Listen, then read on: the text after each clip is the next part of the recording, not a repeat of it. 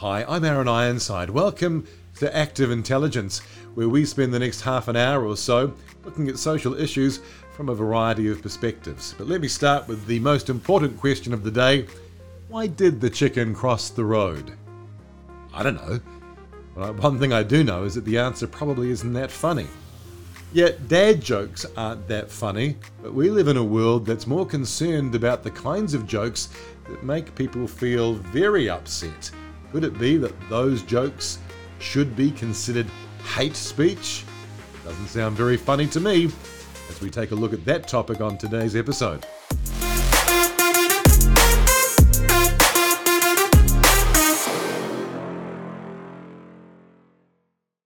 On today's episode, I catch up with one of the funniest men in Kiwi comedy, Brendhan Lovegrove, as we talk about whether or not a joke should be considered a hate crime. Is it in fact hate speech? It seems ridiculous, doesn't it, that something intended to make us chuckle could actually land you in jail. And if you think that I'm just talking hyperbolically, that this could never really happen in the real world, well, let's go to Scotland, where they've actually put in place some hate speech laws, and one boyfriend, well, he found himself on the wrong side of the law. A Scottish court has just delivered a very clear message against hate speech and anti-Semitism. A man has just been convicted of a hate crime for teaching his girlfriend's dog how to perform a Nazi salute. Worst of all, the man actually filmed himself doing it and then uploaded it to YouTube, where the video immediately went viral. 29-year-old Mark Meechan can be seen in the video saying, quote, "My girlfriend is always ranting and raving about how cute and adorable her wee dog is, so I thought I would turn him into the least cute thing I could think of, which is a Nazi." This sets a very disturbing stage for the rest of the video, which has since been pulled off of the web by YouTube, in which the dog responds with a Nazi salute in response to Heil Hitler and commands to gas the Jews. Meechan claims he had no political motives behind this behavior and merely meant to annoy his girlfriend, but a Scottish judge has ruled that Meechan not only knew this was offensive, but also knew why it was offensive, and thus would have known that it would have been hurtful to many Jewish people. While freedom of expression was at play here, the court found Meechan guilty of a hate crime. Well, I think it's pretty clear that it wasn't a very funny joke, and certainly we could see that it would be offensive. But the question is, should offence be a crime, given how easy it is to be offended in the world in which we live? And it turns out the most famous comics in the world tend to agree that a joke should not be a hate crime, even if it is a little bit offensive, as Ricky Gervais explains. Yeah, well, that's the thing about offence, isn't it? When people say they're offended, it's that just because you're offended, it doesn't mean you're right, you know? It's... offence is about feelings, and feelings are personal. Some people are offended by equality. So what? You know, so you can't second-guess people. If you try and please everyone, you'll please no one. With comedy as well, I think you've got to deal with taboos and contentious issues, and sometimes you deal in irony, and some people don't get that, but, you know, you can't legislate against stupidity, otherwise you'll be doing nothing. So if you're saying anything, you should polarise. You should polarise, because everyone's different. Well, it's not too often that I agree with Ricky Gervais, but on this point, of course, he's absolutely correct, that offence is so subjective, both in terms of what offends us, but also subjective in how intensely it offends us. I mean, I hear things all the time that I just shrug my shoulders and think, well, that's stupid. But that doesn't mean that I'm so violently offended that I feel that that person should, in fact, be arrested for saying such a thing. It's such an odd world in which we live that now a joke could be considered a crime. And on today's episode, I caught up with a man who's probably committed a few crimes over the years, according to that definition, Brendhan Lovegrove. We've known each other for over 25 years, although I can't say my comedy career is anywhere near as illustrious as today's guest. He has won multiple awards. He is an icon of the local comedy scene. Brendhan Lovegrove, nice to have you. Thank you. It's a really nice way to be introduced. Thank you. I see myself as being forgotten somewhat over the last few years, but I appreciate what you're saying. That's very kind. After over 25 years as a comedian, what would you have done if it hadn't worked out? What was plan B? Well, funny enough, I have a joke about that because I have no plan B. I'm 49. It's too late to start a band. You know, I can't go to university. I was going to go to university when I was 19, but I thought before I do that, I'll have a gap life. And that's pretty much what I'm doing at the moment, having that gap life. And I'm coming to the end of it, I would imagine. But no, I don't know. I've often thought about that. I don't know what I would have done had I not done comedy 25 years ago, but I think now, if all of a sudden it came to a grinding halt, I'm quite interested in producing stuff and things like that. But yes, I think if I would have stayed at university and got a BA. Woohoo! Nice. Now, I know that when you and I were starting out in comedy all those years ago, there was this little adage that comedians started their jokes below the waist and worked their way up. And it did kind of seem that way, that novice comedians tended to tell dirtier jokes, smuttier jokes. Why is that? Why do comedians often start below the waist? Well, you know what? I had a lot of jokes back in the day that people that were pretty rude, pretty crude for sure. I think it's probably a place where your mind finds the easiest place to go, where you think the audience will probably laugh. Later on, I think comics aren't so worried about what the audience is thinking, so much more about what they're doing, because they're, you know, once you're more established and you're pretty confident about what you're doing, you're more interested in what you can achieve for you, regardless of the audience.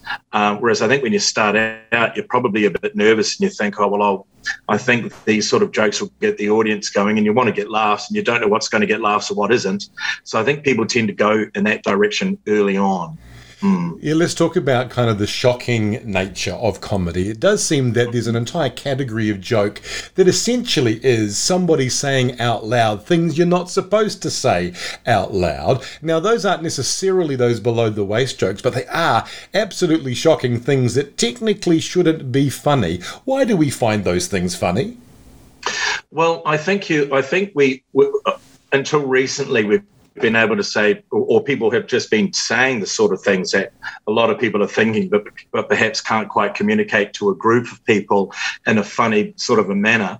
I think the thing about comics is that, you know, the first thing a comedian does is they get up on stage. You know, that's what really separates them from everybody else. And I don't think we had in the past a real sense of right and wrong in terms. I think there was a real freedom of thought and freedom of expression and freedom of comic expression. And I also don't think the audience so much back in the day had that real moral incentive to look at what was being said and you know, act accordingly to the times. I think that back then it was genuinely, you know, people were into risk and people liked watching risque comics. And people and I would say that now you'd still get an audience who want to see quite endearing humor, or well, not endearing, risky humor, even crude or even controversial humor. I think there's a real market out there for that. Whether or not they're being exposed to it is another question, but there'll always be an audience who like comics who have a real fearless attitude towards comedy. It's interesting you talk about the changing times. I don't know if you remember this, but I remember that Sir Howard Morrison got in a lot of trouble later in his career because he started doing jokes that, in a sense, would have been funny to an audience of his peers 20 years earlier. In particular, I think he was mocking someone with a Japanese accent, and yet it fell completely flat, as if sort of the culture had said, that's not funny anymore. We don't poke fun at Asian people for the way they speak anymore. How do comedians keep up with this kind of stuff? I mean, how do you know when you know, it's done its time? Here's the weird thing about that. Okay, so my father, I lived in Hong Kong for a while, and my father remarried a Chinese lady, and so I can speak a little bit of Cantonese. And I remember about 2.5 years ago, I was in the Classic, and I asked the lady where she was from. She said originally Hong Kong, and I just started speaking to her in Cantonese because I know that the Hong Kong Chinese speak mainly Cantonese, as opposed to the Chinese mainlanders who mostly speak Mandarin, as opposed to the south of China. So when I started speaking to this lady in in Cantonese, this lady from who over the other side of the room stood up and went, you are a racist. This is racist, and I'm leaving. And the lady who I was talking to in Cantonese said, how is this racist? He's speaking to me in my actual, in Cantonese. He's actually speaking to me in my national tongue. It was exactly the same as if I'd met a Māori person in the crowd and I'd spoken to them in Māori and someone had not known I was speaking Māori and accused me of being racist. So firstly, you've got that. That's what makes it interesting. But the real go-to is that if you do anything about Asia or Asians, then there's that immediate, that sort of default that people go to where they go, this must immediately be racist. He's talking to a person of Asian ethnicity, so therefore it must be racist, when of course it's absolutely not. So you are dealing with situations sometimes which we are by default just immediately accusing someone of being something that perhaps they're not. And also sometimes they are. You know, I'm a big fan of accents, but I don't do many culturally different accents than anything that's white. South African, English, Scottish, and I think I'm quite good at all of them. But I won't do Chinese and I won't do Indian anymore because people just get upset. Yeah. And there is a couple of ways to look at that. Firstly, I don't want to upset anybody anymore. I'm too old and I want to earn some cash and I want to do corporates. But there's another way to look at it, I think, as a human being, and it's that if you're simply going by the accent and you're listening to somebody who's doing a series of white Western world accents, and then all of a sudden you immediately have a negative connotation about an accent outside that ethnicity, I think that that's a real problem. I think that if you simply hear a different accent, that it might be an Asian accent or a Māori accent, then you're immediately paralleling that with something that's negative. And I think we've got to really look at that, because I don't see anything negative about an Asian accent or a Māori accent. I think they're beautiful accents. That's the way they speak, and that's fantastic. Why do we have a negative connotation about the way that somebody else sounds? I think that having that negative connotation or pointing the finger about it and going, that's what you're actually looking at and going, oh, there is something wrong with that. No, there's not. There's not anything wrong with their accents at all. Their accents are beautiful. That's the way that they speak. And even if they're speaking English with that accent, I personally don't have a problem with them. That's just me. But other people do. Okay, so I don't do those because I don't want to upset anybody. But, having lived with a Chinese stepmom for quite a long time, and talking to her in Cantonese, the way that she speaks to me, sometimes I'll speak to her in her own accent so she understands it more like she would understand sort of a European talking at her kind of Chinese European way, if that makes any sense. But I've had so much to do with Asia. I find the whole Asian thing a little bit interesting because I'll do material in Asia, Singapore, Malaysia, Cambodia, and other Asian countries where I'll do some material about where I am in the world, and they love it and they think I've done my homework. Come to New Zealand, do the same material, someone will point the finger and call me a racist. So you've got to know what where you are and what you're saying. But I would say, and this is only in some cases, but when you're doing material in Asia and you come back with that material and people are calling you a racist, I think that's a problem. I think that's a real problem. It's not for but there's also, there is a line that can't be crossed. I understand that too. And that's mimicking and that kind of thing. And for me, that's sort of hack. And it's not true comedy. It's not clever comedy. But I don't think accents is something that people should really be so upset about. But they will continue to be, I'm sure. Well, of course, now we're talking about this idea of offence going to the next level. And that is that now those who are intending to be funny, comedians around the world where countries are developing hate speech legislation, are aware that jokes are now being recategorised as hate speech, which at one level seems like an anathema, because the point of a joke is the opposite of hate. It's to make one laugh, it's to bring joy. How could a joke be hate speech? Yeah, I mean, look, I've got to be honest, in the last sort of 4, 5, 6 years, I've changed the way that I think about comedy and do it. For example, I won't do anything that I think might, and even in saying this, it still does every now and again, but I think you could say this about any comic. but I am trying to avoid saying anything that will really upset anybody, or especially quite obviously upset them. That's not what I'm trying to achieve. I'm trying to do the comedy thing where I want people to have a good time, and I want large groups of people to have a good time. I'm 49. I don't feel I've got anything fantastically original to say to society as a person about, hey, I'm out there on the edge side of a comedian. I don't really want to say that anymore. I just want to write really good comedy and really good jokes and give everybody a really good time. And saying that, you still can sometimes tread into a place where some people might be upset, but that's been less and less of my intention as time's gone on, and I found that I'm getting far less negative kind of feedback about my material. Well, I can't speak much for the international scene because I haven't been doing it for a while. When I was doing it, especially when I was in London and the UK comedy circuit, I know that there was a real freedom with what you could do, and now I understand. And hearing from a lot of the comics who come over now, it is a lot more of a safe space environment for the audience and I guess I guess the acts. But in New Zealand, when it comes to hate speech, I would definitely have seen some comics who, on open mic nights especially, have hit it from an angle that's just so... I don't find that people get so upset by it in New Zealand anymore, as they just start talking and they go, okay, this is so ridiculous. We're not even going to boo here. We're just going to not listen. And I quite like that, where the audience has gone, yeah, okay, fine, you're going to talk about...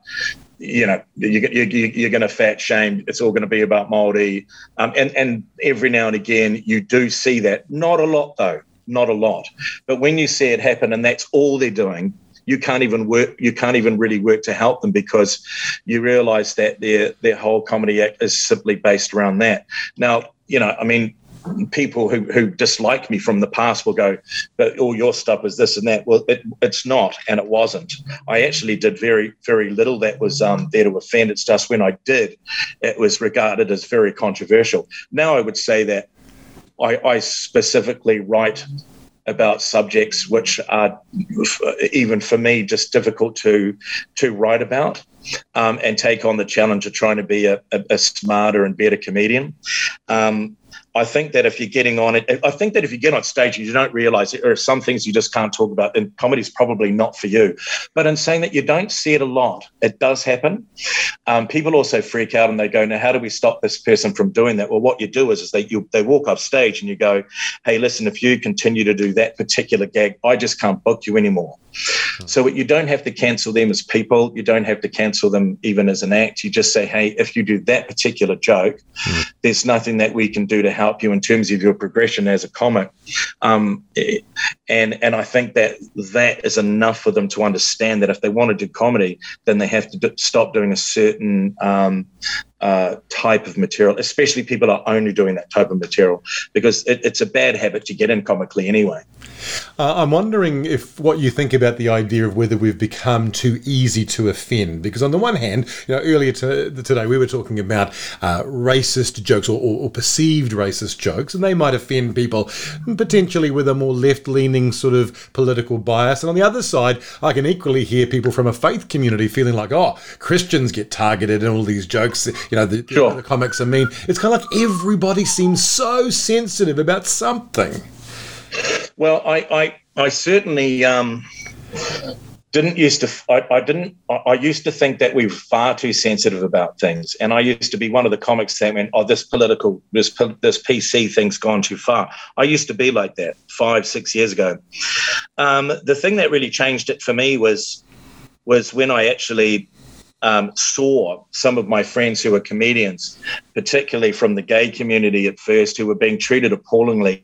I had a flatmate who I saw being treated very badly on a number of occasions, and also when I was at gigs and some of the audience members were using words that were inappropriate and made them feel very belittling kind of language towards them. So I think that really changed me, and also in terms of women in the industry, we had a couple of young girls who had a problem getting home some nights after the gigs with someone getting off a bus and following them home, and you realise that when you're making a joke about something that could directly be paralleled with one of their experiences. I just don't want to do that, and if someone wants to do it, okay.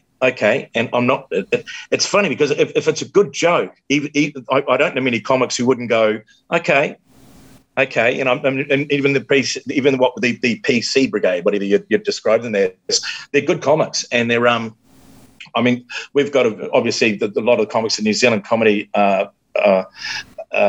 community are quite left, but they're very good comics, and it hasn't stagnated them being really funny comics. I mean, some of the biggest names in New Zealand, especially coming up, your Mel Bracewells and your Pax Acides, and they're very conscientious left comics, but they're also blooming good. So I think it's actually quite a good thing for a comic to have had some level of PC, because it's made the comic think more about what they're doing and what they're trying to achieve, and genuinely entertaining with really good jokes. And I do believe that comedy is infinite. So even if you were to take out a couple of subjects that are just going to really upset people, you're still infinite in what you can do and what you can achieve without having to go somewhere which might really upset people, which I have done in the past. And I know I've upset people, and I don't want to do that anymore. That's my choice. I don't know if there's still really risky comics out there who still want to push that sort of narrative. And personally, I like doing as clever a gag as possible about whatever I can think of and find interesting. And, anything about race and gender these days is just not something I want to talk about. Look, to finish today, it's really interesting because you, of course, have... I go on. It's good. This lockdown, I tell you. You've made some conscious choices to not put your career on the line over a joke, so you've decided to play within certain parameters, and that's perfectly understandable, because in that regard, you've never really been that kind of George Carlin-esque type of comedian trying to address social issues and get people to think more deeply about things. But do you fear that in a world where we're so offended and easily offended, that there might be some comics who in another era might have really got us thinking, who will just feel like it's just not worth the hassle? Well, you could well be right. I mean, sometimes I think about what I do want to say, and those real social. George Carlin's a real exception to the rule because he was so good at it. I mean, so good at it. There aren't many George Carlins out there. In fact, there aren't any other ones. But I like that sort of thing, but I like that kind of humour.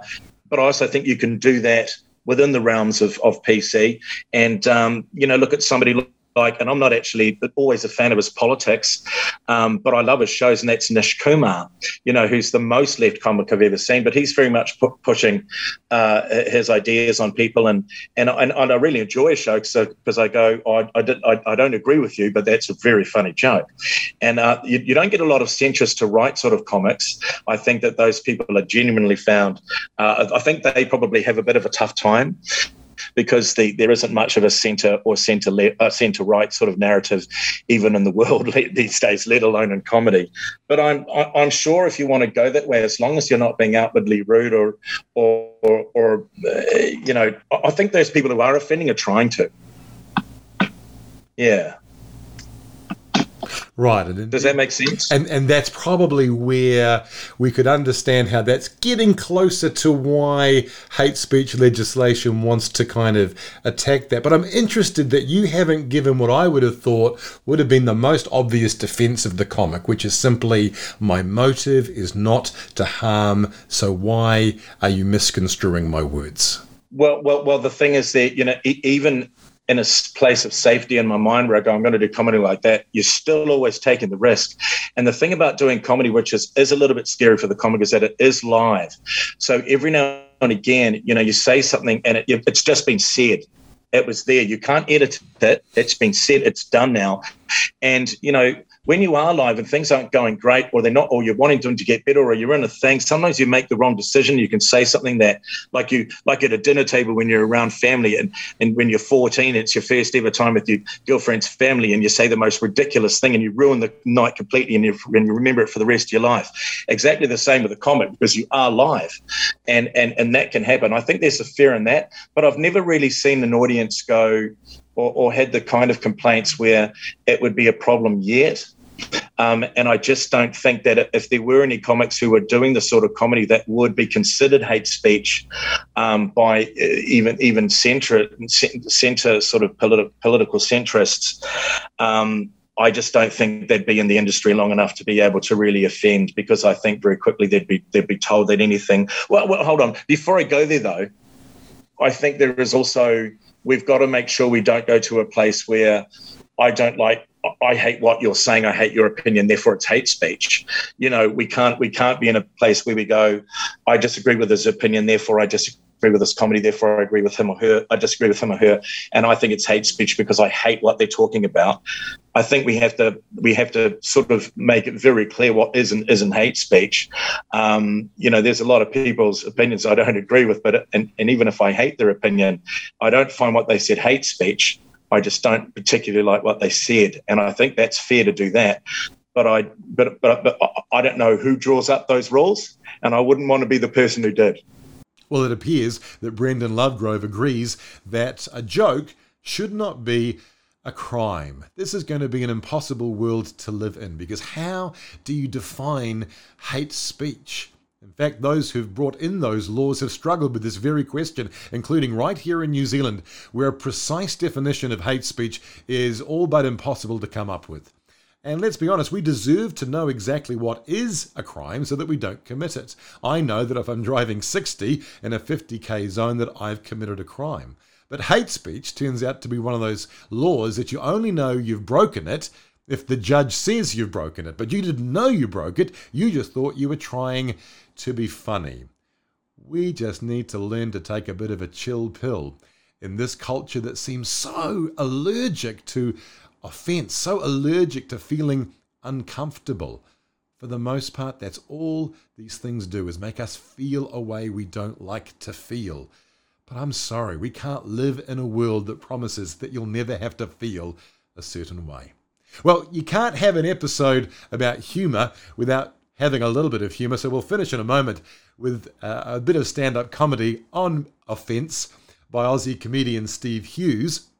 But that's enough from me today. If you enjoyed the program, we'd love to hear from you. You can get in touch, activeintelligence.nz. But let's finish now with Aussie comedian Steve Hughes. Because nothing even happens if you do get offended. It's not like you go, I went to the comedy show and the comedian said something about the Lord, yes, and I was offended. And when I woke up in the morning, I had cancer. This doesn't happen. Nothing happens. Don't let it infect you. Your heads, it's a trick, the great trick of political correctness. Acting like it's a noble intention, but it's not. It's taking away your power. You can't make it an offence to offend people. What are you talking about? You're making it an offence to offend someone. That brings the rule of law into the realm of the subjective. What's that? It's up to you how you get offended, up to your ideologies and your traditions and your cultures and your moral conditioning and your religious beliefs. And something that offends me may not offend a single one of you on any level. So how can you have a law that has any kind of rationality and validity with that kind of thinking? I'm offended when I see boy bands.